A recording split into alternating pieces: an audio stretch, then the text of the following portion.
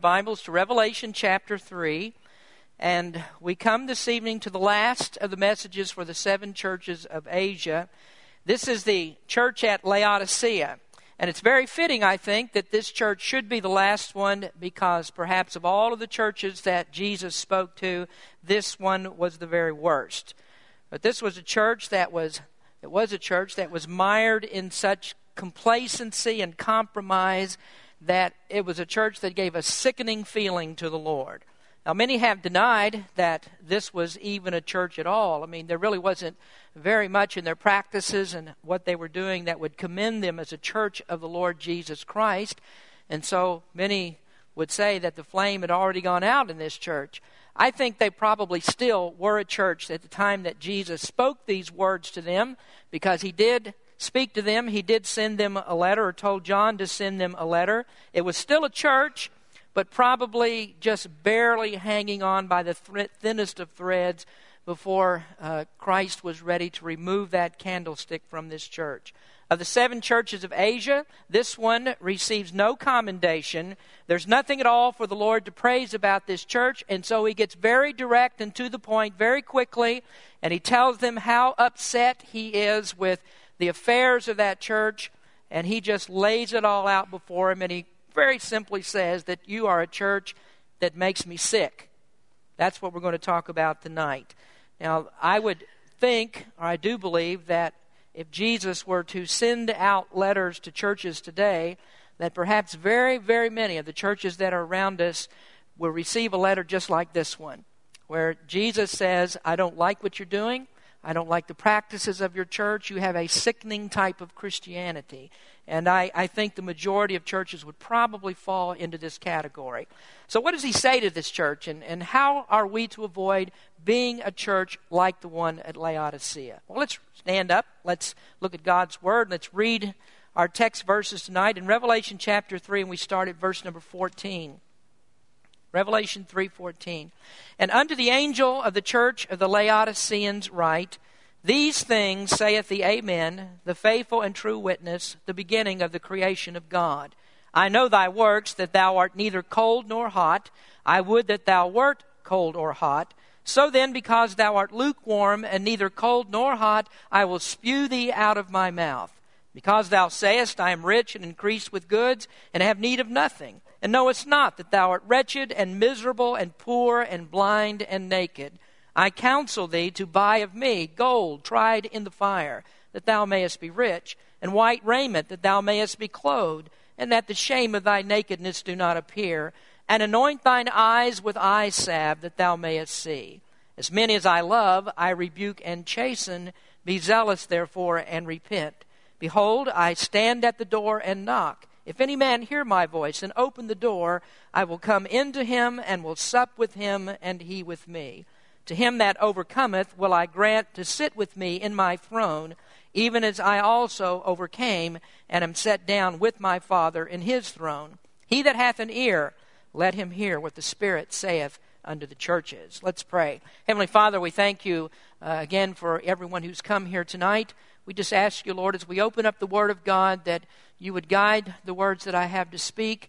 And Lord, some things that I have to say may not be too pleasant to all, but we do want to accept these as your words and understand very clearly what you would have us to do as a church, and that we might not fall into the same things that this church in Laodicea fell into. Bless the message tonight. In Jesus' name we pray. Amen. Now you may be seated.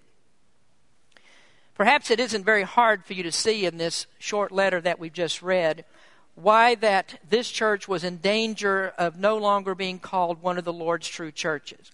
If we go back to that very first letter, when Jesus was speaking to the church at Ephesus, there was a problem in that church, and Jesus said that he was very aware of their works. He said, I know your labor and I know your patience. The church at Ephesus was an untiring church. It was a hard-working church. They were doctrinally sound. They were uncompromising.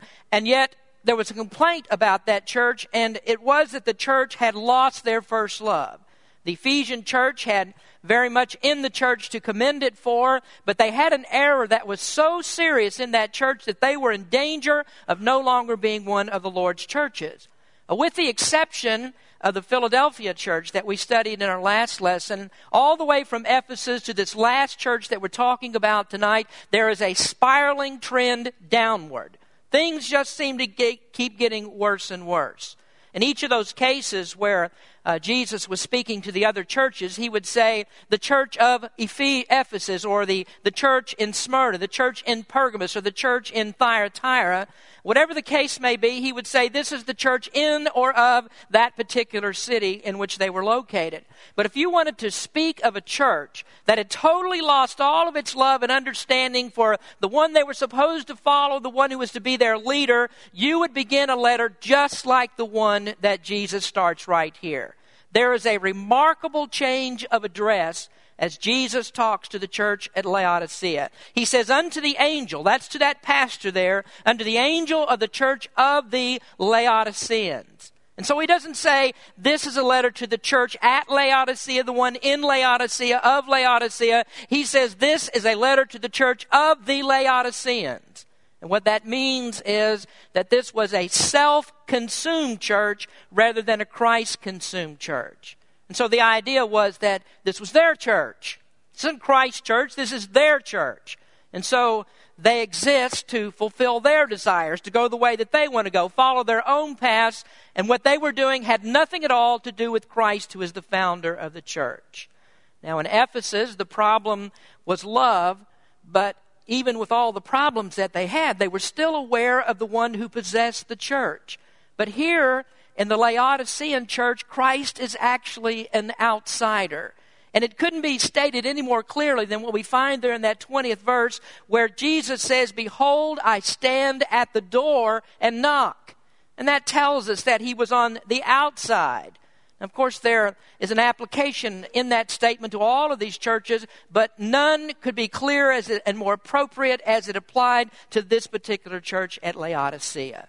Now, this evening, I want to take just a few minutes to examine this church. This is the last one, and surely we do not want to fall into the depths that this church had fallen. Well, how did they get this way? Well, let's notice, first of all, tonight, the disaster they allowed. There was a disaster that they allowed in their church. There was a change in the people's attitude. Well, probably that wasn't a sudden change. More likely, it was a slow transition until people had adjusted to the culture that was around them. They didn't get too alarmed at the moral condition of the people in their city. They weren't too upset by doctrinal changes that were taking place in the church. And so they just preferred on these issues of morality and the doctrine of the church just to stay neutral.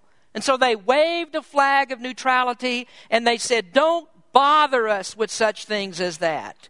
Now, here's the first problem with this church. First of all, they were complacent in their Christianity. In verses 15 and 16, Jesus says to them, I know thy works, that thou art neither cold nor hot. I would that thou wert cold or hot. So then, because thou art lukewarm and neither cold nor hot, I will spew thee out of my mouth. So Jesus says, I know your works. Now that's what nails everything down. That's what leaves no wiggle room here for anyone to argue otherwise. He says, I know your works. In other words, your works are defining what you are as a Christian, and what you really believe in your heart, that's going to come out in your works. And Jesus says, I know what those works are like. You may think that you're something else. You have big claims. You say that there's a lot of truth in the church. You have a lot of rhetoric there. But what it really comes down to is your works. What do you do? What kind of example are you? Do you have true discipleship? And that's the way that you really prove your discipleship, and the way that you follow the Lord is by the works that you do.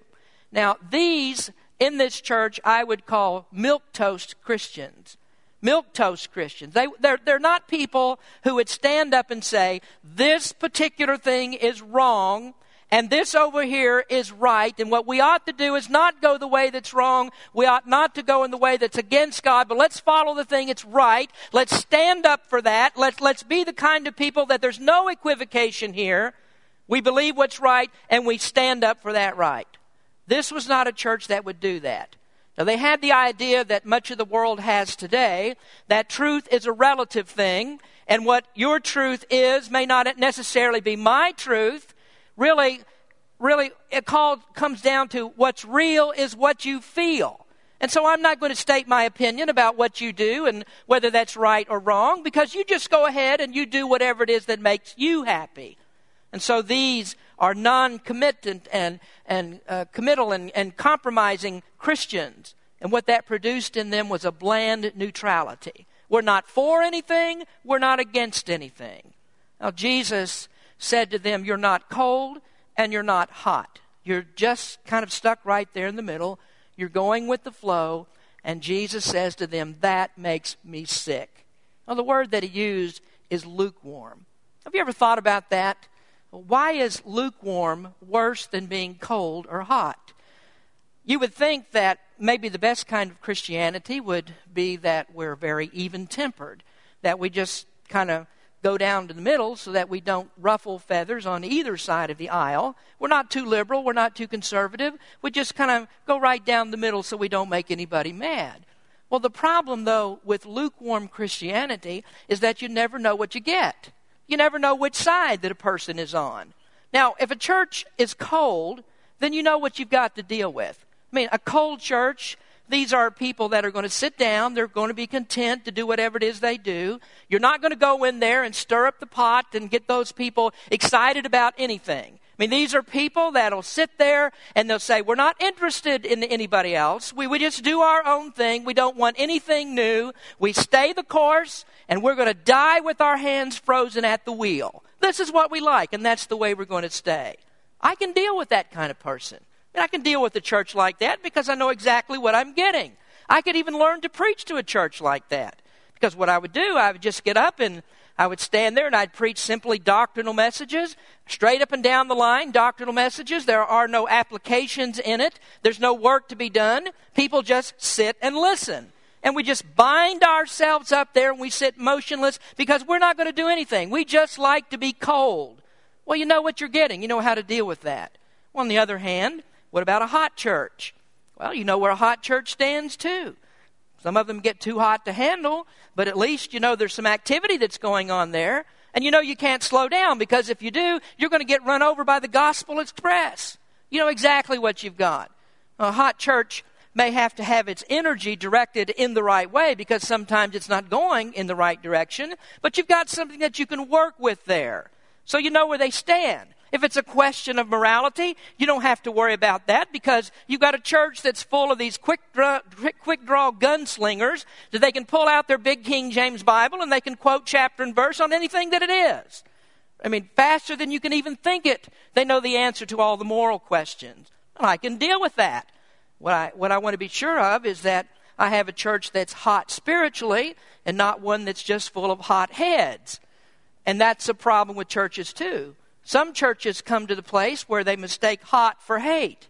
And so they say, well, we're the rock rib fundamentalist and we hate everything. I mean, we've got our sign here and it tells you what we don't like. And if you don't like what we do, you stay out of our way because we'll run over you too. Well, you know what you've got. Cold is better because you know what that person is like. And hot is better because you know what you have to work with. Now, lukewarm neutrality, that's a totally different matter. You know, I sort of liken it to shaking hands with people. Some people are very cold towards you. They don't want to shake your hand. They stand back and stand aloof. That's okay. I can deal with people like that. On the other hand, you have people, yes, they'll shake your hand. They grip it strongly. If you've got arthritis, they can make you feel the pain when they shake your hand. But lukewarm Christianity, that's kind of like the Christian who's got that limp-wristed handshake. They just hang it out there, you know. You shake their hand, it's like messing with a dead fish or something. I mean, that's just what it feels like. This is what Jesus is talking about, a lifeless, dead Christianity that's non-committal. These are the kind of people, Jesus says to them, this makes me sick. He said, I want to spew you out of my mouth. Now, the word spew here that we have in this passage is kind of an interesting word. It comes from the Greek word emeo. How many have ever heard of an emetic? You know what emetic is? Well, some of you might know what that is. If you have any kind of poisonous chemicals around your house, sometimes you might read on the label of that, it says, if you accidentally swallow some of this, then you need to take an emetic. Well, if you know Greek, you would know what that means. Now, for the rest of you that didn't understand what the word is, what it means simply is induce vomiting. It comes from the very same word. And emetic, emio, means to vomit. And that's what Jesus is saying here. Because you're not cold and you're not hot, you make me want to hurl, if we want to put it in modern language. So complacent Christianity is the worst, most sickening type. They won't take a stand. They're what you call squatters. And if they do take a stand on anything, it's a stand that's forged in compromise. This kind of reminds me of a few weeks ago we sat down and we were eating dinner. And if we eat dinner just a little bit late, we get beyond Judge Judy, so we're not watching her. So we turn on the television and Jeopardy's on. I like to watch Jeopardy. Anybody here a fan of Jeopardy? Okay, all right, I'm in the right church here. I like Jeopardy, but I was watching Jeopardy on this particular night, and there was a lady contestant. She was standing right there in the middle contestant, and she had a priest collar around her neck. And Alex introduced her as an Episcopal priest. This is an example, friends, of vomit Christianity.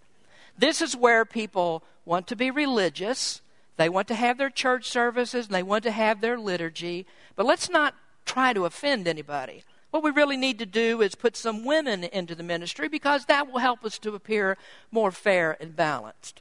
Some of the churches you go in and they also say, well, let us put some gays into the ministry because that shows that we are inclusive of everybody's lifestyle. So what we'll do, we'll just pat people on the head. We'll be nice and sweet to them. We'll never talk about sin, and we'll never talk about that hell. Let's don't talk about hell. And they won't mention that. And they just shudder when they say the word. I tell you, I would have liked to have been a contestant on Jeopardy that day. I don't care. I don't care if I could answer even a single question. I would just like to be there to harass that half-baked woman priest. That's what I would do. But this is the Christianity that we have today. It's vomit Christianity because it never takes a stand.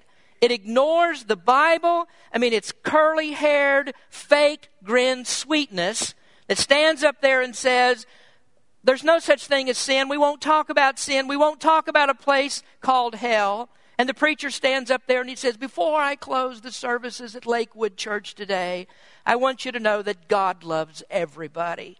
And those of you that take crack cocaine, just say a little prayer for that because not everybody can afford crack cocaine. What about the liars? What about the whoremongers? What about the adulterers?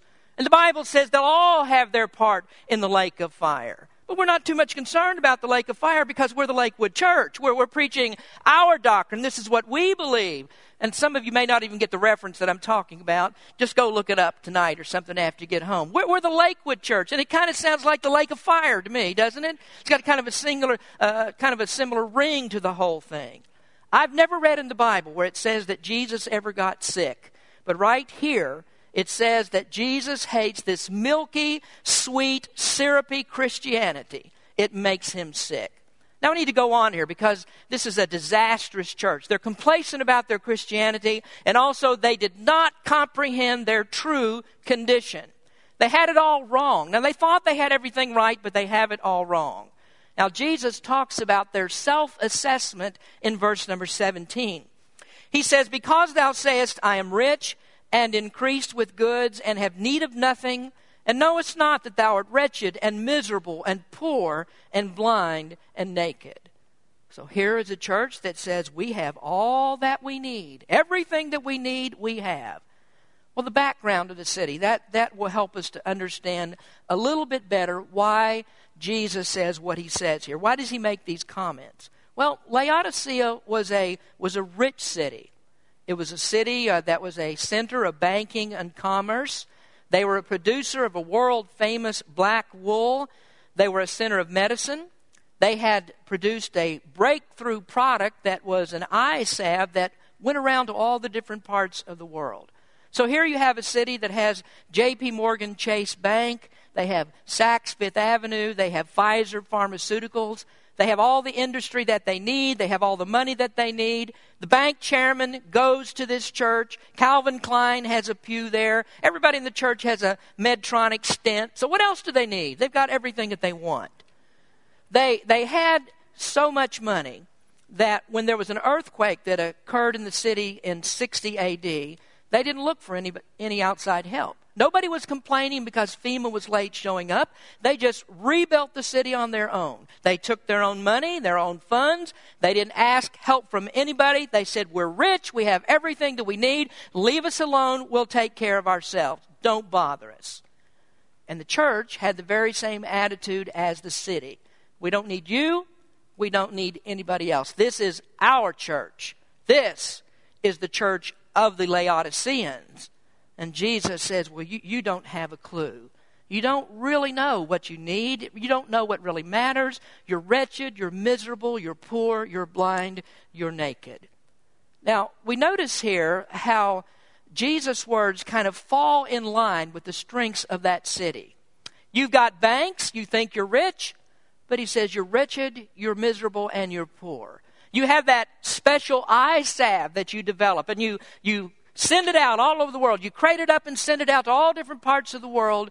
But he says, you yourselves, you're blind.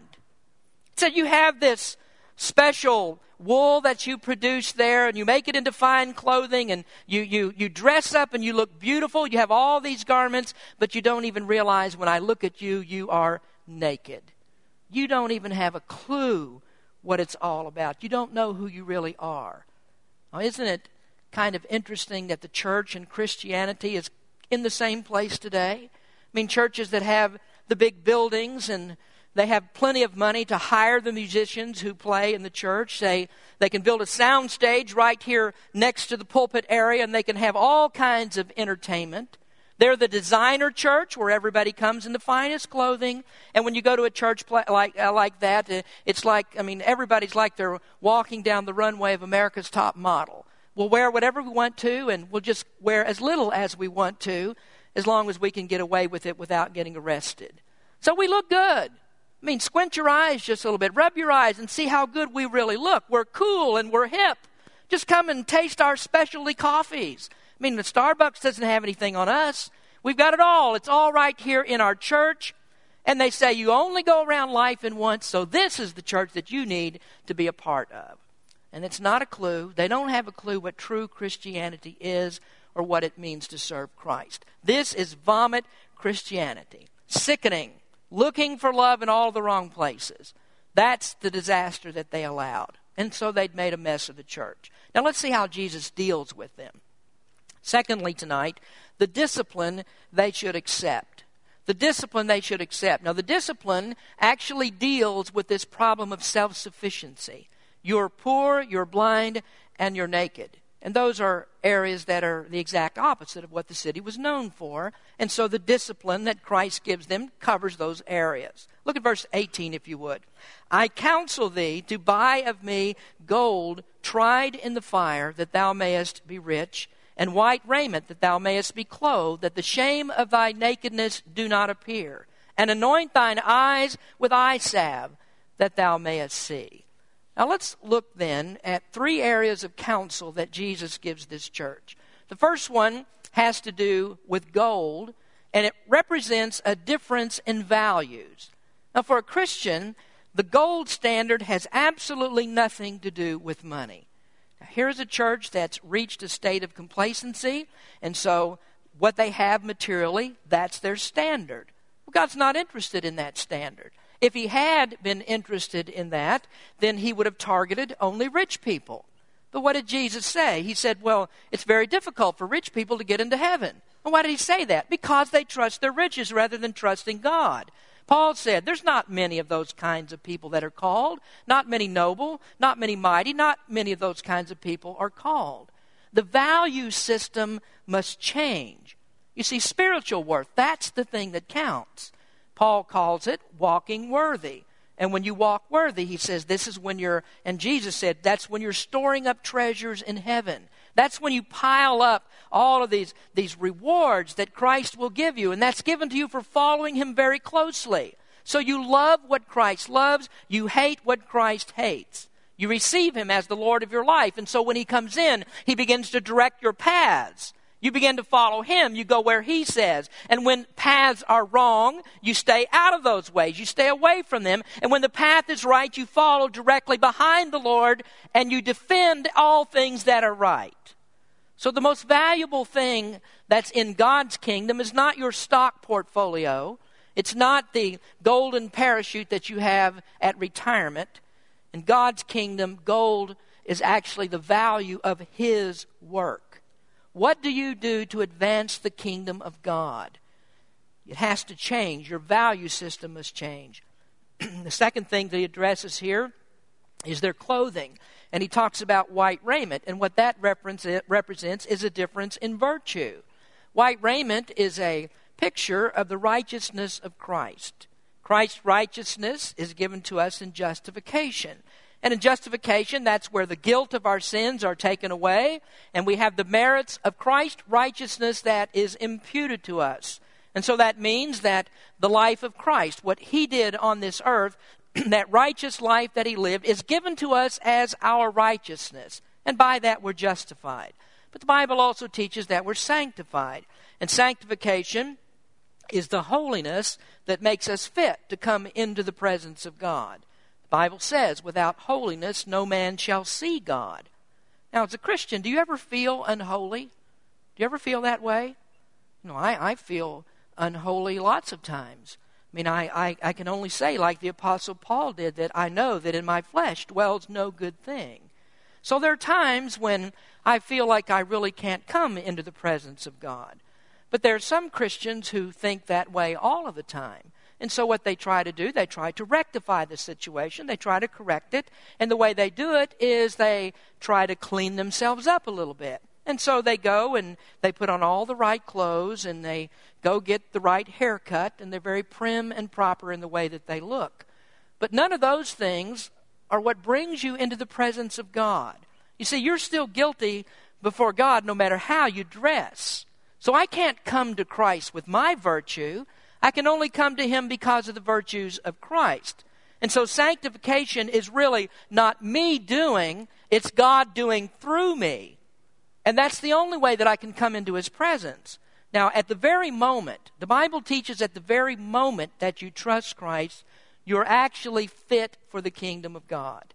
I mean, at that moment, I'm sanctified, and should I die before I get my sanctified haircut, or die before I put on my sanctified clothing, I will be in the presence of God by the virtue of Christ's righteousness. Now, Paul says in 1 Corinthians chapter 1, "But of Him are ye in Christ Jesus, who of God is made unto us wisdom and righteousness and sanctification and redemption." The problem in Laodicea is all the virtue that they have is their virtue. It's whatever they earned. It's whatever they did. And so that's why it's their church, because it's all dependent upon them. But in God's view, my virtue is Christ. It's none of me. And so when I become a part of Him and I become a part of His church, it's His church and it's not mine, because it's all dependent upon the virtue of Christ. Now, the third area that he deals with them is about their eyes. Anointed eyes, he says. And what this is a difference in vision. The Laodiceans looked at the world through what we call rose-colored glasses. They didn't see anybody's lifestyle that they couldn't embrace. There's nothing that they couldn't tolerate. There's actually no wickedness according to them, because what we really need to do is our own thing.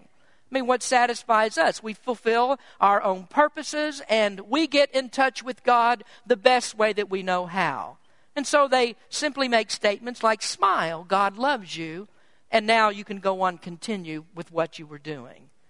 And that's the vision that we have in many churches today. It's a come as you are mentality that leaves you just like you came.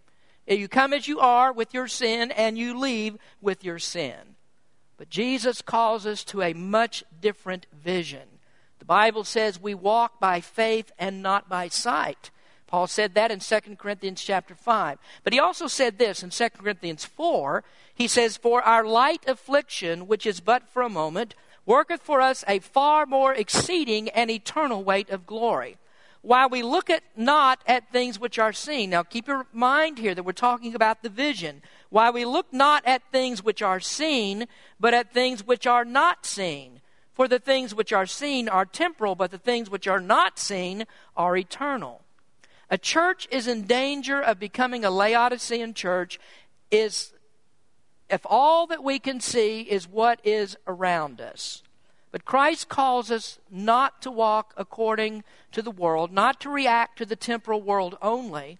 And that's because when you look at worldly things, you will turn out to be a worldly Christian. I mean, there's no other way around that. If you embrace worldly things, you become a worldly Christian. And so he tells us that our vision must be higher than that. We must look for the things that are unseen. And so I would tell you as a Christian that when you get a glimpse of heaven, and when you get a glimpse of the King of heaven, your outlook on everything will change. Now I want you to take your Bible now, if you would, and let's turn to Isaiah chapter 6. I want to show you here how a vision of God can cause you to look at yourself differently. Isaiah had a vision, and in the vision he saw the throne of God. Next week, I guess it's probably 2 weeks now, that we'll get into chapter 4, and we're going to be talking about God's throne room and get a vision of God's throne room. But I want to show you here in this particular passage how a vision of Isaiah, seeing God's throne, actually changed his outlook. Look at Isaiah chapter 6, beginning in verse 1. In the year that King Uzziah died, I saw also the Lord sitting upon a throne high and lifted up, and its train filled the temple. Above it stood the seraphims. Each one had 6 wings. With twain he covered his face, and with twain he covered his feet, and with twain he did fly. Now, we're going to get into some of this as we get into further into Revelation. We talk about these seraphims. These are special angels of God. And so Isaiah sees all this. And so these seraphim are speaking to one another. And one cried unto another and said, Holy, holy, holy is the Lord of hosts. The whole earth is full of his glory. And the post of the door moved at the voice of him that cried, and the house was filled with smoke. Now listen to Isaiah's reaction, verse 5. Then said I, Woe is me, for I am undone, because I am a man of unclean lips, and I dwell in the midst of a people of unclean lips. For mine eyes have seen the King, the Lord of hosts. No person who has a heavenly vision, and I'm not talking about here some kind of supernatural ability to actually see into heaven. I'm not speaking of that. I'm talking about a heavenly vision where you understand who God really is. When you have that understanding, you will never applaud yourself. You'll never pat yourself on the back and say, what a good boy am I. You'll never dispute, you will never question the sovereignty of God over the affairs of all men. You will never see yourself as anything other than a vile, wicked sinner who has no right to stand in the presence of God. And just as Isaiah says right here, Woe is me, for I am undone, because I am a man of unclean lips. When you get the right vision of God, you will get a right vision of you. There's no bragging there. There's no self-sufficiency in it. There's nothing like the Laodicean church said, I'm rich, I'm increased with goods, I really don't have any need of anything. And when a church gets to this place, when they're at the end of this spiral, like the church at Laodicea was, then this is a church that has not really seen a true vision of God, so they understand who they are. This is a church that had gone further than any of those 6 churches that were before them. They're on a downward trend. They hadn't just lost their first love. They'd come to the place where they thought they didn't even really need him at all. And so this is a church that says, we are the church of the Laodiceans, instead of saying that we are a church of the Lord Jesus Christ. Now there's one final thing that I want to note this evening. Number 3 is the desire of the Amen. Who is the Amen? Now that seems a little strange, but that's actually a title that's applied to Christ in verse number 14. And this is the way that he introduces himself to this church. If you look at verse 14 again. And unto the angel of the church of the Laodiceans write, These things saith the Amen, the faithful and true witness, the beginning of the creation of God. Amen is a word that denotes truthfulness. Whenever I make a statement, sometimes you may say, Amen. And what that means is, what you say is true. I agree with that statement. That's a true statement that you've made. I don't hear that often for some reason, but when you're saying amen, when you do finally come to that place, that's what you're saying. Now, Jesus says, I am the amen. I am faithful and true. So actually, verse number 14 is just another one of the ways and the many statements that are made throughout Scripture that verifies the deity of Jesus Christ. Jesus said, "These things saith the amen." Now that sets him apart. He's not just the amen faithful, but he is the amen, which means that he is faithfulness personified. He's the pattern for all faithfulness.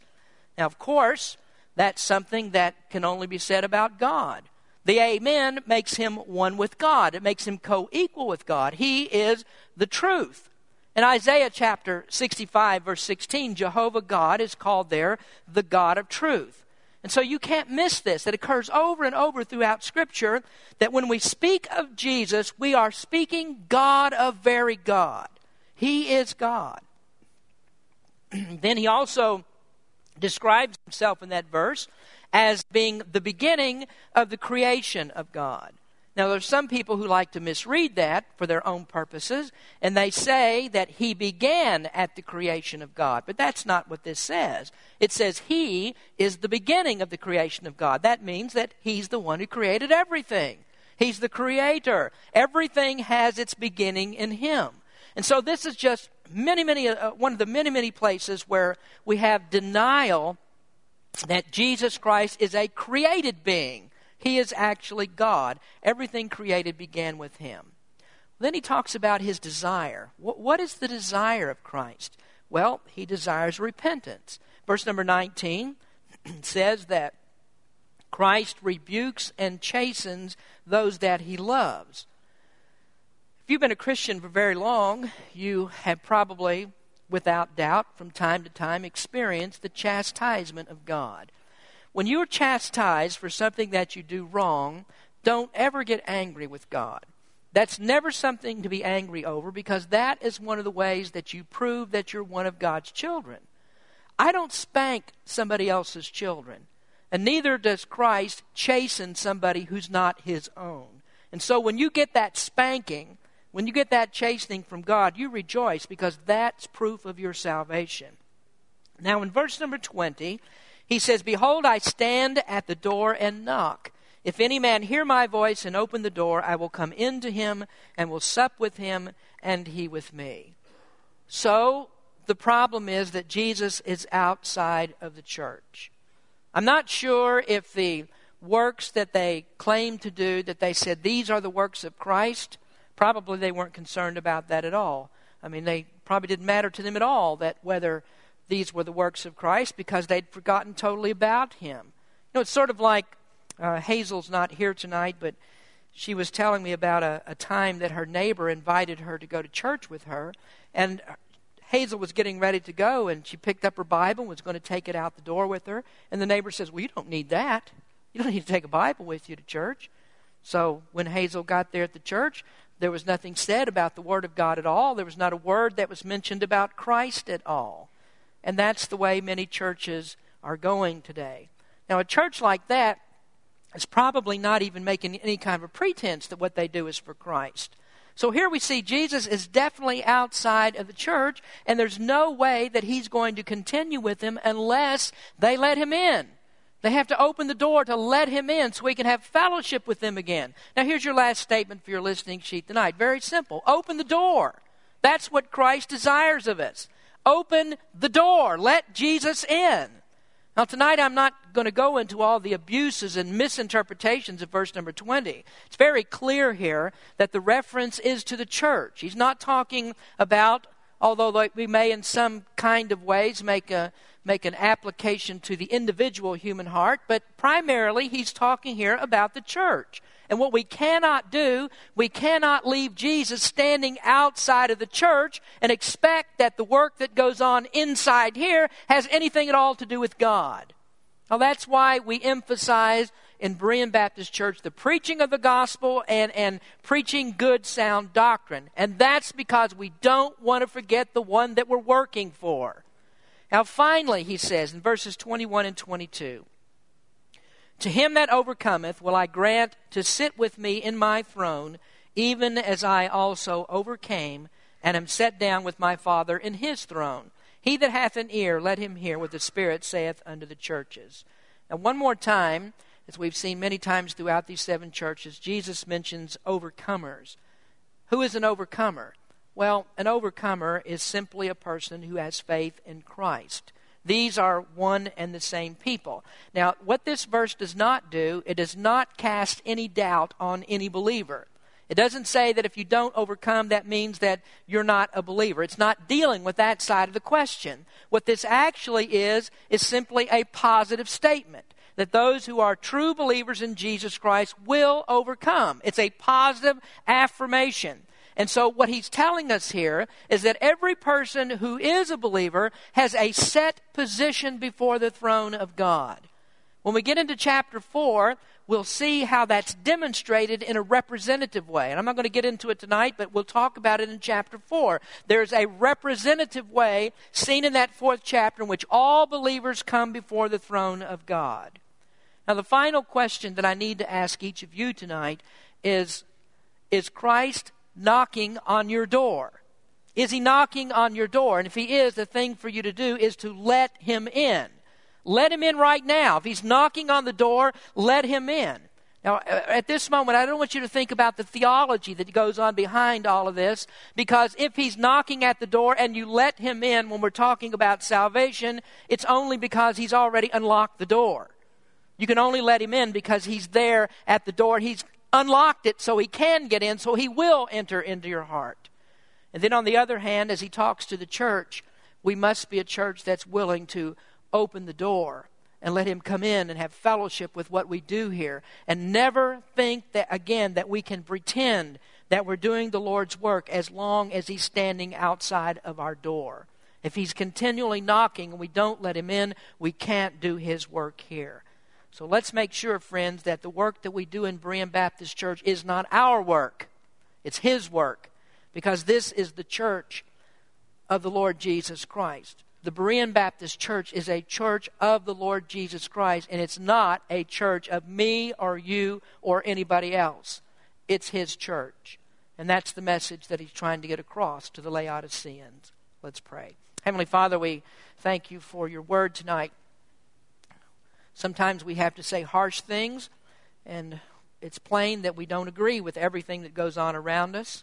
But Lord, help us to stand on your truth and not be the kind of Christianity that was found in the church of Laodicea.